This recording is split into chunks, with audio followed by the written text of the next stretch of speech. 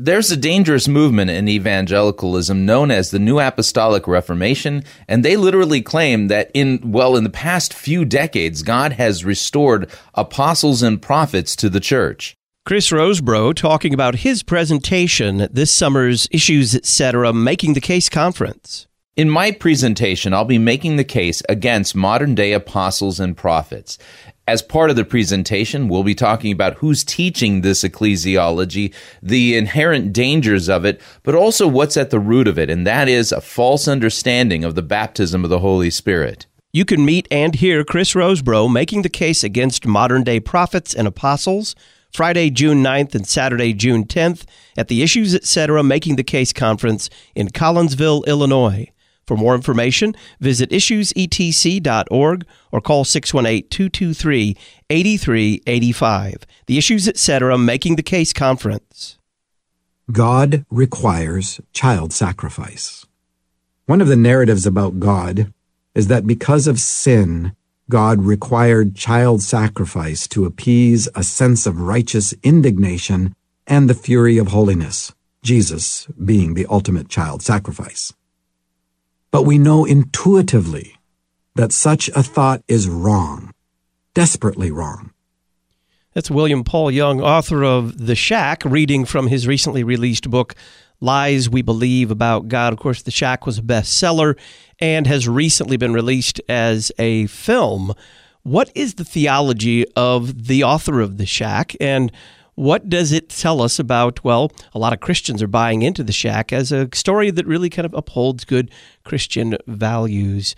Welcome back to Issues, Etc. We're going to be talking with Chris Rosebrough for the next half hour or so, This Week in Pop American Christianity, about the theology of William Paul Young, the author of The Shack. Chris Rosebrough is a regular guest. He's pastor of Kongsvinger Lutheran Church in Oslo, Minnesota, and host of a daily internet talk show called Fighting for the Faith. Chris, welcome back. Thanks for having me back, Todd. Is William Paul Young a good example of biblical orthodox theology? No, actually, William Paul Young is a guy who, if you were paying attention 10 years ago, he was strongly promoted by the emergent church, and he was one of these guys who was flirting with postmodernity. And so he's kind of a holdover from the whole emergent church movement, and his theology is thoroughgoingly influenced in a bad way by postmodernity. Do we see in his book from about 10 years ago and in the film that's been made from it, do we see essentially this man's theology at work, how he thinks God is? Yes, absolutely. And I would say that the theology in The Shack is absolutely 100% consistent with the book that just came out this week, Lies That We Believe About God. The one thing, though, is that the new book, Lies We Believe About God, is not a fictional work. It is nonfiction, and it reads like a theological treatise. And I think there's like 26 different chapters in it, and I've been working my way through the book.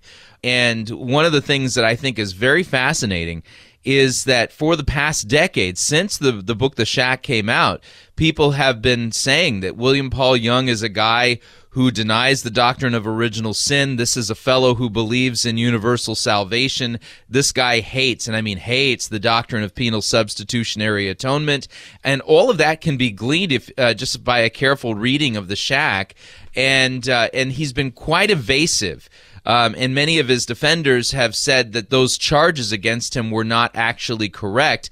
Well, with the release of his new book, and I think it's fascinating that it coincided with the release of the movie version of The Shack, you can put all of this to rest. And the nice thing is that the audio version of it, he reads his own book, so you get to hear his own theology in his own words, and it is absolutely, it's not even far from like Orthodox Christianity.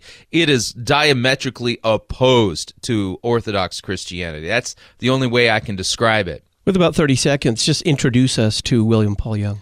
So William Paul Young is the son of a missionary, and he is the author of The Shack, and this is a fellow who, again, he embraces postmodernity, and The Shack was really a book written to kind of explain his ideas regarding God to his kids, and was self-published in its early iterations, and then was eventually picked up by a larger publishing house.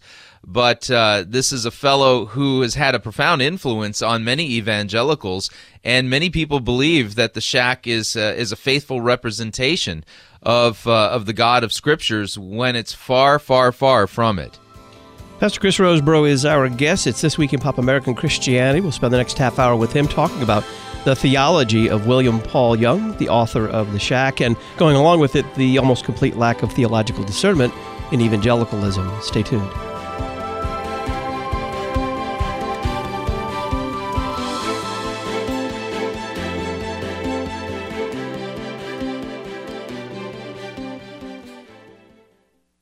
Providing artillery support for the church militant on the front lines, you're listening to Issues, Etc.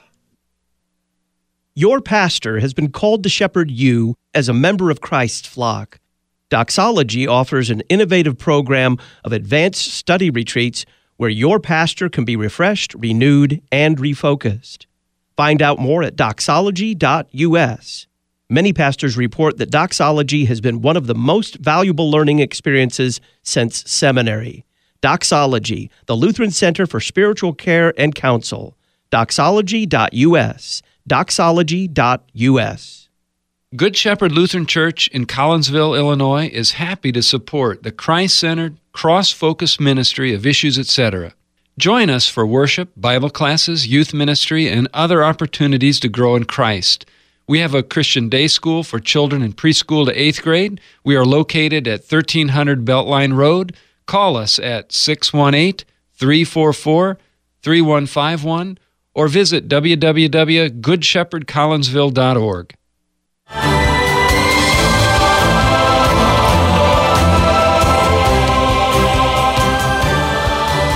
Welcome back to Issues, Etc. I'm Todd Wilkin.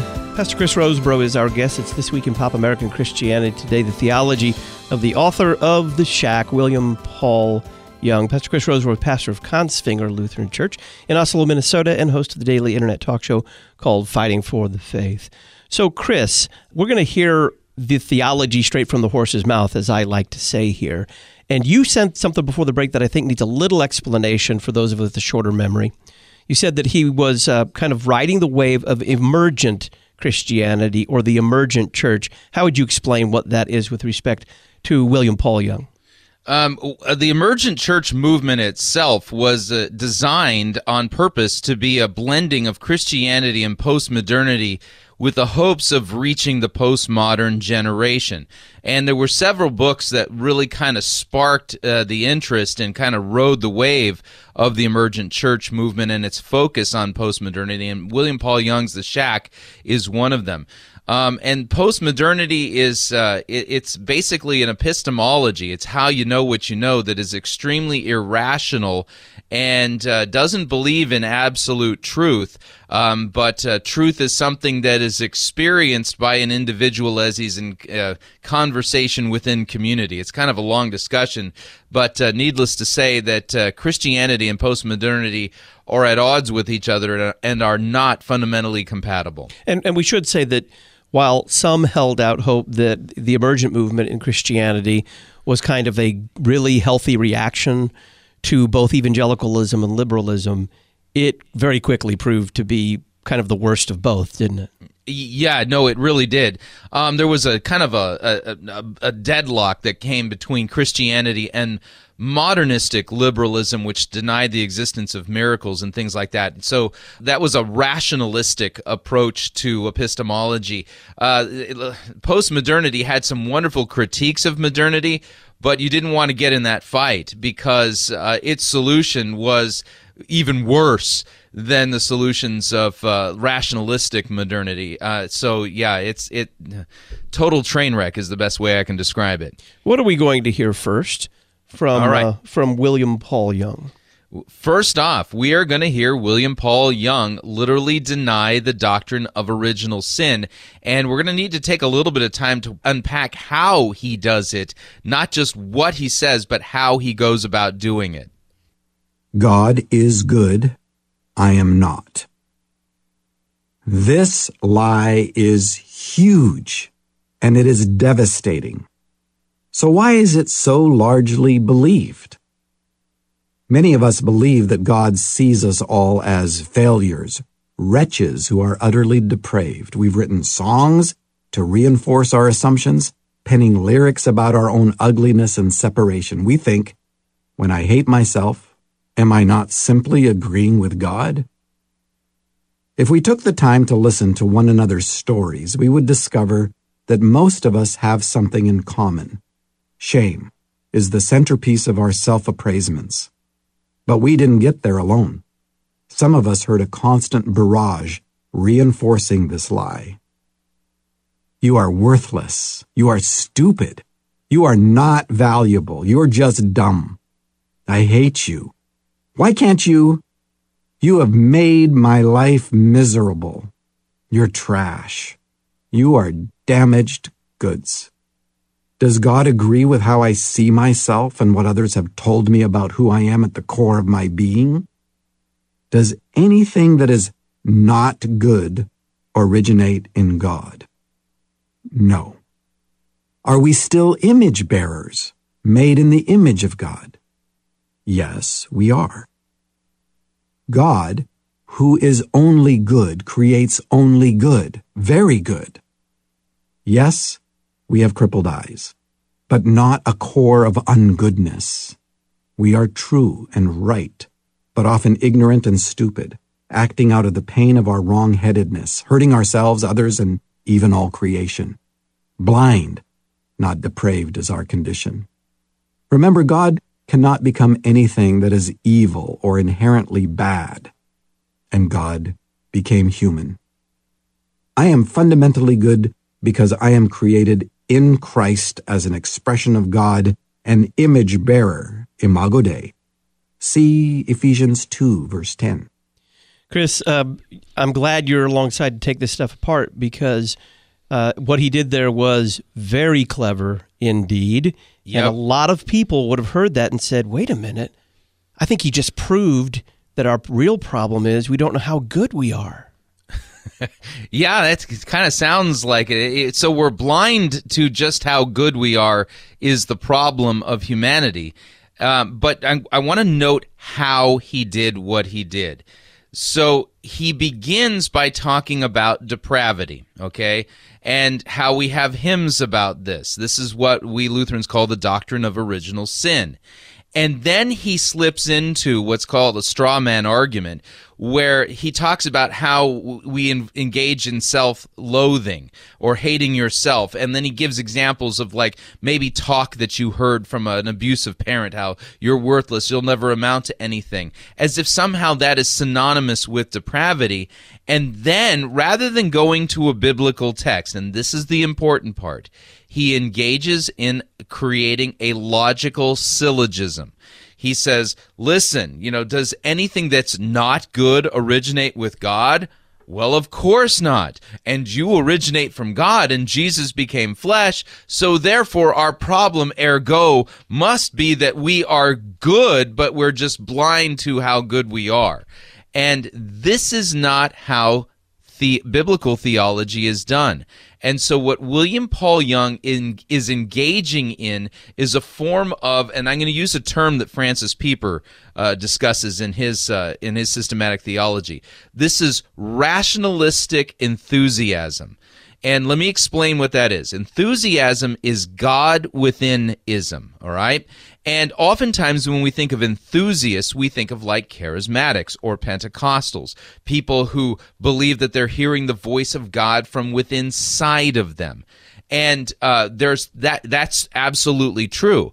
But enthusiasm takes on two varieties. One is your emotions. You believe your emotions and feelings are the voice of God. And the second is a rationalistic enthusiasm where your thoughts you believe are actually on par with the thoughts of God or even above the Scripture. So rather than engaging in a meaningful conversation about what Scripture says regarding our condition as human beings, he instead plays the game, I got to step on some toes here. He plays the game that a lot of Calvinists play, and that is that he builds a logical syllogism to create a theology. But that's not how biblical doctrine and theology is done. In fact, the way we talk about it, the Latin phrase is quod non est biblicum, non est theologicum. That means if it is not biblical, it is not theology. And so what he just did there was not give us a biblical doctrine. He gave us a logical syllogism with a starting point somewhere in his mind. And this tells us a lot about William Paul Young. It tells us nothing about what Scripture reveals regarding the human condition. Now, one of the arguments he put forth very quickly, but I think with a lot of people, they would have just bought right into it. He said, look, not only does nothing evil originate with God, as you said, that was the previous argument, but he said, well, God became human, so human beings cannot be wicked or evil, or I guess in my terms, fallen. How would you respond to that? Well, he's not carefully distinguishing categories. When we talk about Jesus Christ, God in human flesh, I mean, it's absolutely true that Jesus' incarnation, that he was like us in every respect, as Scripture says, but was without sin. So Jesus is a lot like Adam. In fact, Romans makes it clear that Jesus is the second Adam, so he is without sin. But when we talk about humans who are descendant from Adam and Eve, and particularly the two of them together, then we're talking about people who Scripture describes as, in Ephesians 2:1, that you were dead in trespasses and sins in which you once walked, following the course of this world, following the prince of the power of the air, the spirit that is now at work in the sons of disobedience, among whom we all once lived in the passions of our flesh, carrying out the desires of the body and mind, and we were by nature, this is how Scripture says, we were by nature children of wrath. And so Scripture reveals that after the fall, and Romans 5 does a very good job of explaining how this all works, that because the one man sinned, Adam, we were all made to be sinners. Jesus Christ is in a different category than we are, in the sense that he is not sinful by nature, and he is the seed of the woman, not the seed of a man and a woman. So he is the virgin-born Son of God, yet he is like us in every respect except for without sin. So what William Paul Young is not doing is carefully walking through what Scripture says. He is basically engaging in category errors in order to obliterate what Scripture clearly says regarding the human condition, and that is every one of us. We were born dead in trespasses and sins. Even the psalmist, David, says, "In sin did my mother conceive me," and that's what is true about all of us. And so Jesus, who is God in human flesh, is in a slightly different category than we are, although he is just as human as we are.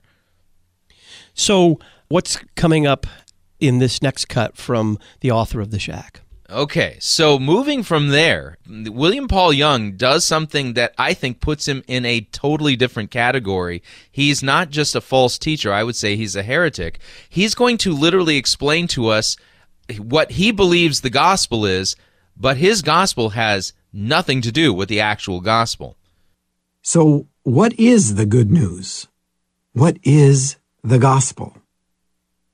The good news is not that Jesus has opened up the possibility of salvation and you have been invited to receive Jesus into your life. The gospel is that Jesus has already included you into his life, into his relationship with God the Father, and into his anointing in the Holy Spirit. The good news is that Jesus did this without your vote. And whether you believe it or not, won't make it any less or more true. What or who saves me? Either God did in Jesus, or I save myself. If in any way I participate in the completed act of salvation accomplished in Jesus, then my part is what actually saves me. Saving faith is not our faith, but the faith of Jesus. God does not wait for my choice and then save me. God has acted decisively and universally for all humankind.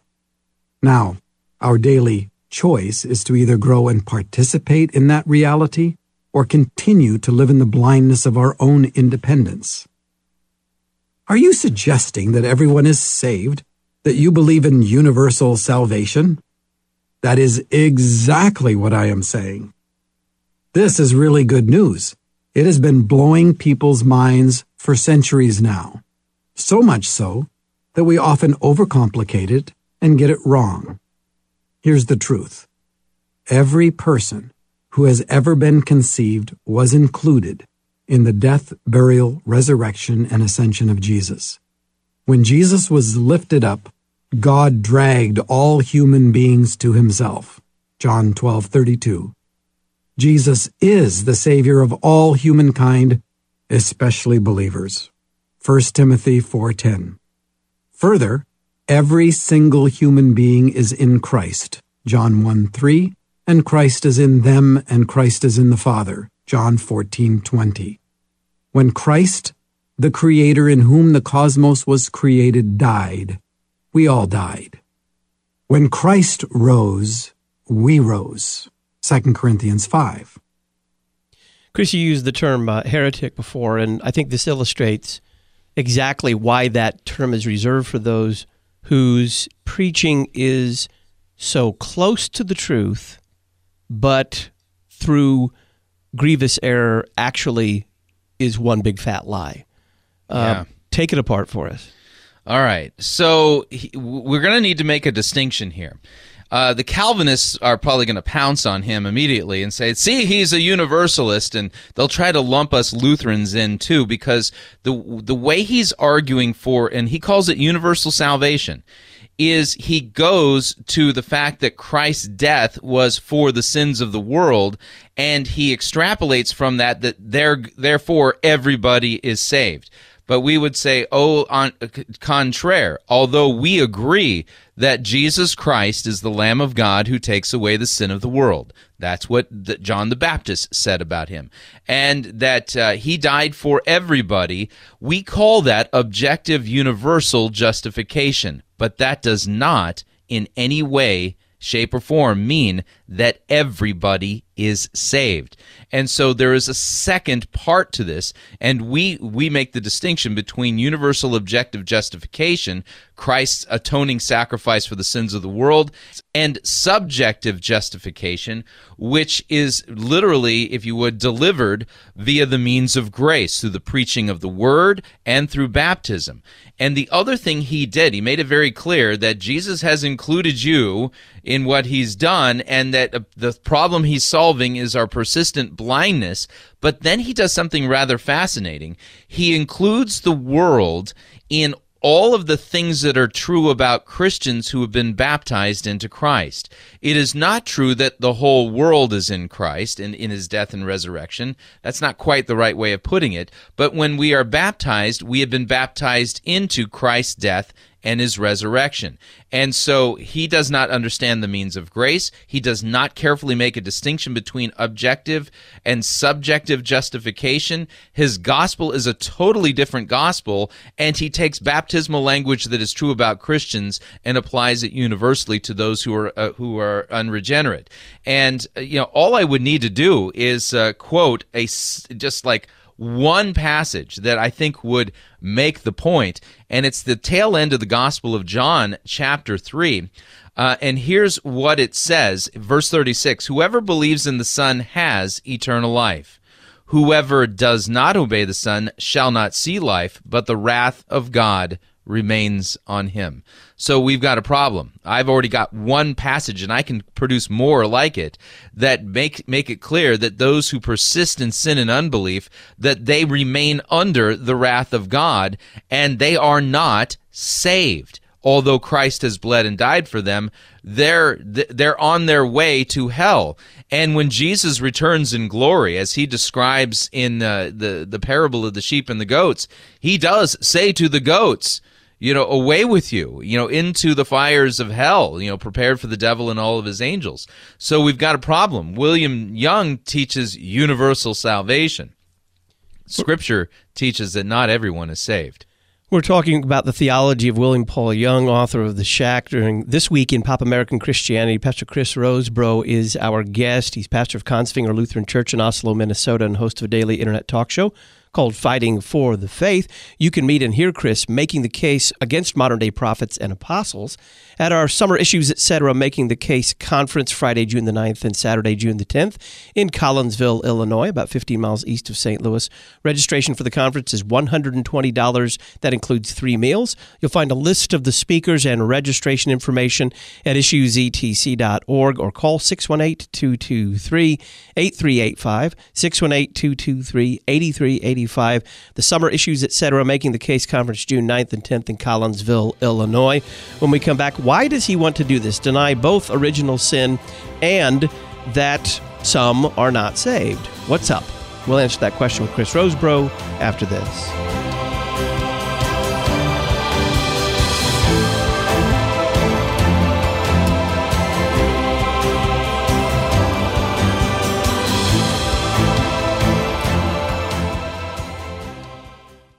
At Concordia University, Irvine, you can pursue advanced theological study for academic, professional, or personal development. Concordia's Master of Arts in Theology program is grounded in the truth of Scripture and insights from the Lutheran Confessions.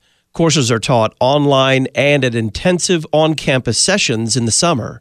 Apologetics, Christian education leadership, and Reformation studies are just a few of the emphases offered.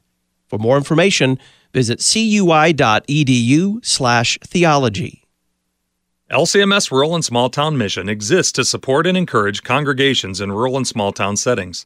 In partnership with LCMS districts, RSTM is uniquely positioned to make a major impact in revitalization support, community engagement and outreach training, congregational partnership development, and worker support through providing and developing resources geared specifically to rural and small town congregations. Check us out at lcms.org/RSTM or give us a call at our office. We're here to help.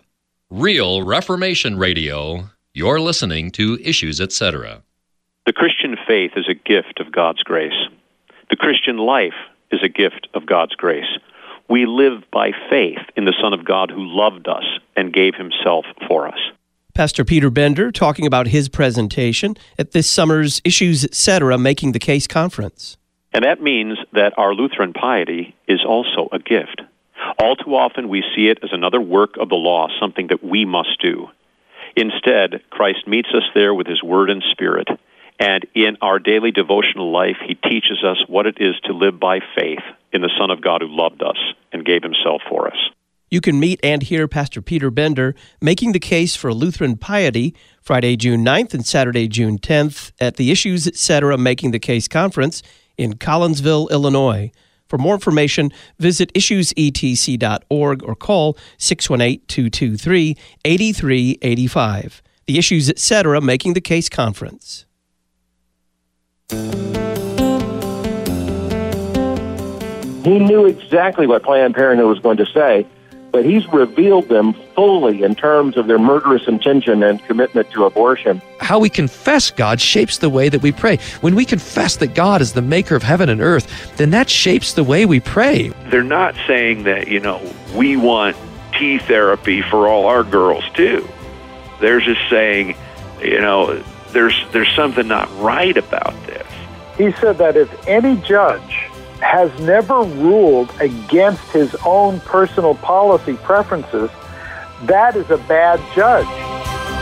In about 15 minutes, we'll play Issues, Etc. soundbite of the week. The entire soundbites that you heard there only in part. You'll listen, then you'll give us a call, 1-877-623-MY-IE. Send us an email, talkback@issuesetc.org, a tweet at issuesetc, or vote at our Facebook fan page, facebook.com/issuesetc. your opportunity to win the LPR Bundle Package, an I Have Issues t-shirt, an Issues Etc. travel mug, pen, bumper sticker, and notepad to the listener with the best vote for Issues Etc. soundbite of the week in about 15 minutes. In the meantime, it's This Week in Pop American Christianity. We're talking about the theology of William Paul Young, author of The Shack. Pastor Chris Rosebrough is our guest. What's next from William Paul Young? He's going to straight out attack Christ's vicarious penal substitutionary atonement and liken it to child sacrifice. Chapter 19. God requires child sacrifice. One of the narratives about God is that because of sin, God required child sacrifice to appease a sense of righteous indignation and the fury of holiness, Jesus being the ultimate child sacrifice. But we know intuitively that such a thought is wrong, desperately wrong. It is the undeniably overt declaration of Hebrew Scriptures that God hates child sacrifice and is opposed to it in any form. But one of the stories that seem to justify it is that of Abraham and the almost sacrifice of his son Isaac. The larger context is a series of missteps on the part of Abraham, in which he tries to help God out of one predicament after another, and each time he helps, disaster results, and with each misfortune, God submits to Abraham's choices and creatively works to build something good out of the rubble. Abraham has already put Ishmael out of the home, which greatly grieved both God and Abraham. And then God asks Abraham to put out Isaac as well, permanently. Abraham is broken. No more arguing as he did regarding his nephew Lot, no more lying as with King Abimelech, no more coming up with his own provision as an answer to the impossible. It seemed that this God might not be any different than all the others after all. The only religion that Abraham had known in Ur was appeasement. In fact, every god on the planet at that time required sacrifice in order to either pay for poor performance or to move the hand of a deity to act on one's behalf. Read again the story of Abraham and Isaac. This is not a story about God requiring child sacrifice, but rather the opposite. The point of the story is that God will step into our darkness and speak our language in order to reveal something we didn't know, that this God does not require child sacrifice. Abraham named the place, "The Lord will provide," and to this day it is said, "On the mountain of the Lord it will be provided," Genesis 22:14. So, if we, the human race, require a sacrifice, God will provide himself. All right, Chris. Subtle stuff. It certainly is. How are you going to both explain that? I got an idea, but I'm going to hold it back for a minute. How are you going to explain how he very cleverly denied the fact that Jesus' death is, in fact, the payment for the sins of the world? Well, he did it by avoiding the texts that actually talk about what Christ did on the cross. And in theology, not only do we need to get our theology straight from Scripture, but oftentimes we need to find the clearest passage. Our Lutheran theologues would describe this as what's called the sedes doctrinae, the seed of the doctrine. It's the seed of it. And so the clearest passages say something quite different than what he's doing, because he's going to a historical narrative, the story of Abraham and Isaac. And although Christ is prefigured in it in type and shadow, you don't get explicit talk in there as far as explaining to us what Christ accomplished on the cross. I would go to Isaiah 53. And starting at verse 4, it says, "Surely he has borne our griefs, carried our sorrows, yet we esteemed him stricken and smitten by God and afflicted. But he was pierced for our transgressions. He was crushed for our iniquities. Upon him was the chastisement that brought us peace, and by his wounds we are healed. All we like sheep have gone astray, we have turned every one to his own way, and the Lord has laid on him the iniquity of us all. Or 2 Corinthians chapter 5, I'll start at verse 20. We implore you on behalf of Christ to be reconciled to God. For our sake God made him to be sin, who knew no sin, so that in him we might become the righteousness of God. Or 1 Corinthians 15 that says Christ died for our sins. Over and again, the clear witness of Scripture is that Christ is an atoning, propitiatory sacrifice for our sins, that God laid on him our iniquity, and he was punished as the sinner. This is almost the universal way in which the apostles describe Christ's death on the cross. And by going to Genesis 22, what Paul Young was doing was avoiding what the clear passages say, because the clear passages explicitly say the exact opposite of what he's saying. And by him caricaturizing Christ's death as child sacrifice, that is a straw man and a mischaracterization of Jesus' death. So I think we can agree with him and say God never required child sacrifice ever. But what he did require was that the sinner die. It's that simple. The wages of sin is death, and sin brings death. If of course, I'm sure that William Young would disagree with that. But the only question is who's going to die. And what we see at the cross, Chris, is not child sacrifice, but self-sacrifice. Right. God himself poured himself out, literally, became nothing, and was obedient to death, even death on a cross. And so, I would point, again to maybe like Philippians chapter 2 in this regard. And Scripture makes it clear that Christ laid down his life willingly.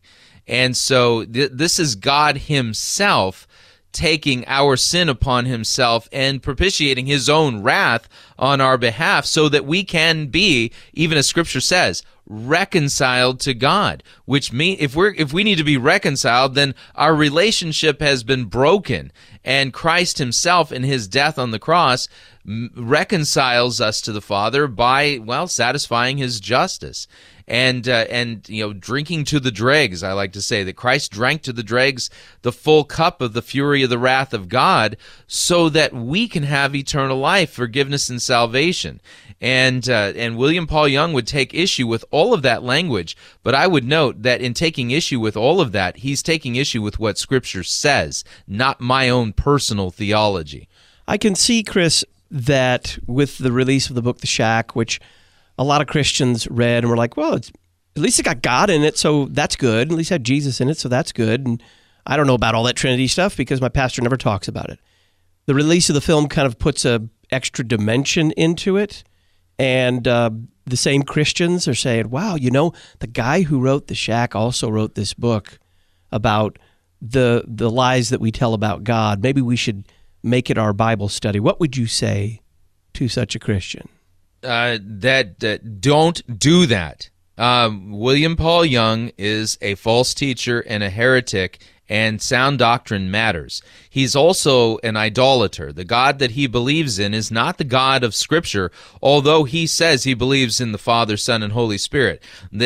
What he means by Father, Son, and Holy Spirit and what he's done for us, totally different than what Scripture says. And the Apostle Paul in 2 Corinthians chapter 11 makes it explicitly clear that those who come to us and bring a different Jesus, a different God, a different Spirit, and a different gospel, that their end is eternity in the lake of fire. And we are not to listen to them. We are to be absolutely intolerant of those who bring us a different theology than the theology and doctrine of Scripture. And William Paul Young is an extremely dangerous, subtle Bible twister who's not bringing to you what Scripture says. He's bringing to you a theology crafted in his own heart, and that heart is just black as wicked as it gets. Chris, give us your show notes for tonight's Fighting for the Faith. Tonight we're going to be talking about rightly understanding the kingdom of God. It's a phrase that often gets abused, and we'll give an example from the NAR of how they abuse that term and what actually Scripture reveals regarding rightly understanding what is the kingdom. You can listen to Chris Roseborough and Fighting for the Faith in about a half hour right after the live broadcast of Issues, Etc. at piratechristian.com. issuesetc.com. Pastor Chris Rosebrough is pastor of Consfinger Lutheran Church in Oslo, Minnesota, and host of the internet talk show called Fighting for the Faith. Chris, thank you very much for being our guest. Thank you, Todd. Issues, Etc. Soundbite of the Week is on the other side of the break. We're going to play 4 sound bites for you that we have brought together from this week's Issues, Etc. audio. After you've heard those sound bites, you give us a call, 1-877-623-6943. Send us an email, talkback@issuesetc.org, a tweet @issuesetc, or go to our Facebook fan page, facebook.com/issuesetc, and vote for Soundbite of the Week. We'll start right after the break.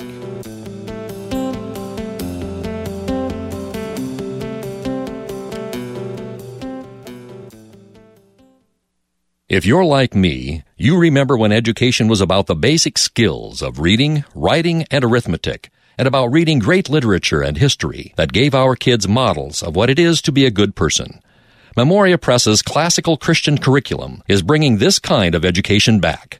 Get $5 off your next order by using the coupon code LPR. For more information, go to memoriapress.com. Memoria Press, saving Western civilization one student at a time. Many Lutheran pastors outside of the U.S. receive little or no seminary education. Luther Academy provides theological triage through conferences, books, and journals.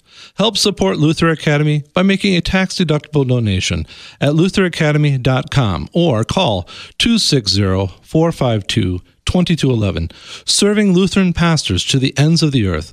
Luther Academy, 260-452-2211 or lutheracademy.com. No gimmicks, no shticks, just straightforward preaching and teaching in accord with Scripture and the Lutheran confessions. Buy the book Liturgy right from the hymnal. No glitz, just Christ crucified for sinners like us. We're Grace Lutheran Church in Racine, Wisconsin. Come receive God's gifts with us. Find out more about us at Grace Lutheran Racine, that's all one word, .net. And like you, we're proud supporters of Issues, Etc. Dr. Anthony Eslin will be speaking on the topic of imagination and education at the second annual Wittenberg Academy Family Retreat, which will be held at Camp Okoboji in Milford, Iowa on April 27th through the 29th, 2017. Join us and be immersed in God's Word, thoughtful discussions, and family fun. For more information or to register, visit www.wittenbergacademy.org and click on the registration tab. More topics, more guests, more Jesus. You're listening to Issues, Etc. It is the greatest adventure you could ever possibly imagine. It's demanding, it's hard, it's challenging, and what a blessing it is. Dr. Larry Rast, president of Concordia Theological Seminary in Fort Wayne, Indiana, on why a man should consider the vocation of pastor. And it is an incredible blessing to be honored with the opportunity to work with these incredible young men and older men as well, who are committing themselves to the proclamation of God's Word, the right distinction of law and gospel, and to take the good news of Jesus Christ into all the world. You can find out more about studying for the pastoral ministry at Concordia Theological Seminary, Fort Wayne, Indiana, at ctsfw.edu or call 1-800-481-2155. Concordia Theological Seminary, Fort Wayne, Indiana, forming servants in Jesus Christ who teach the faithful, reach the lost, and care for all.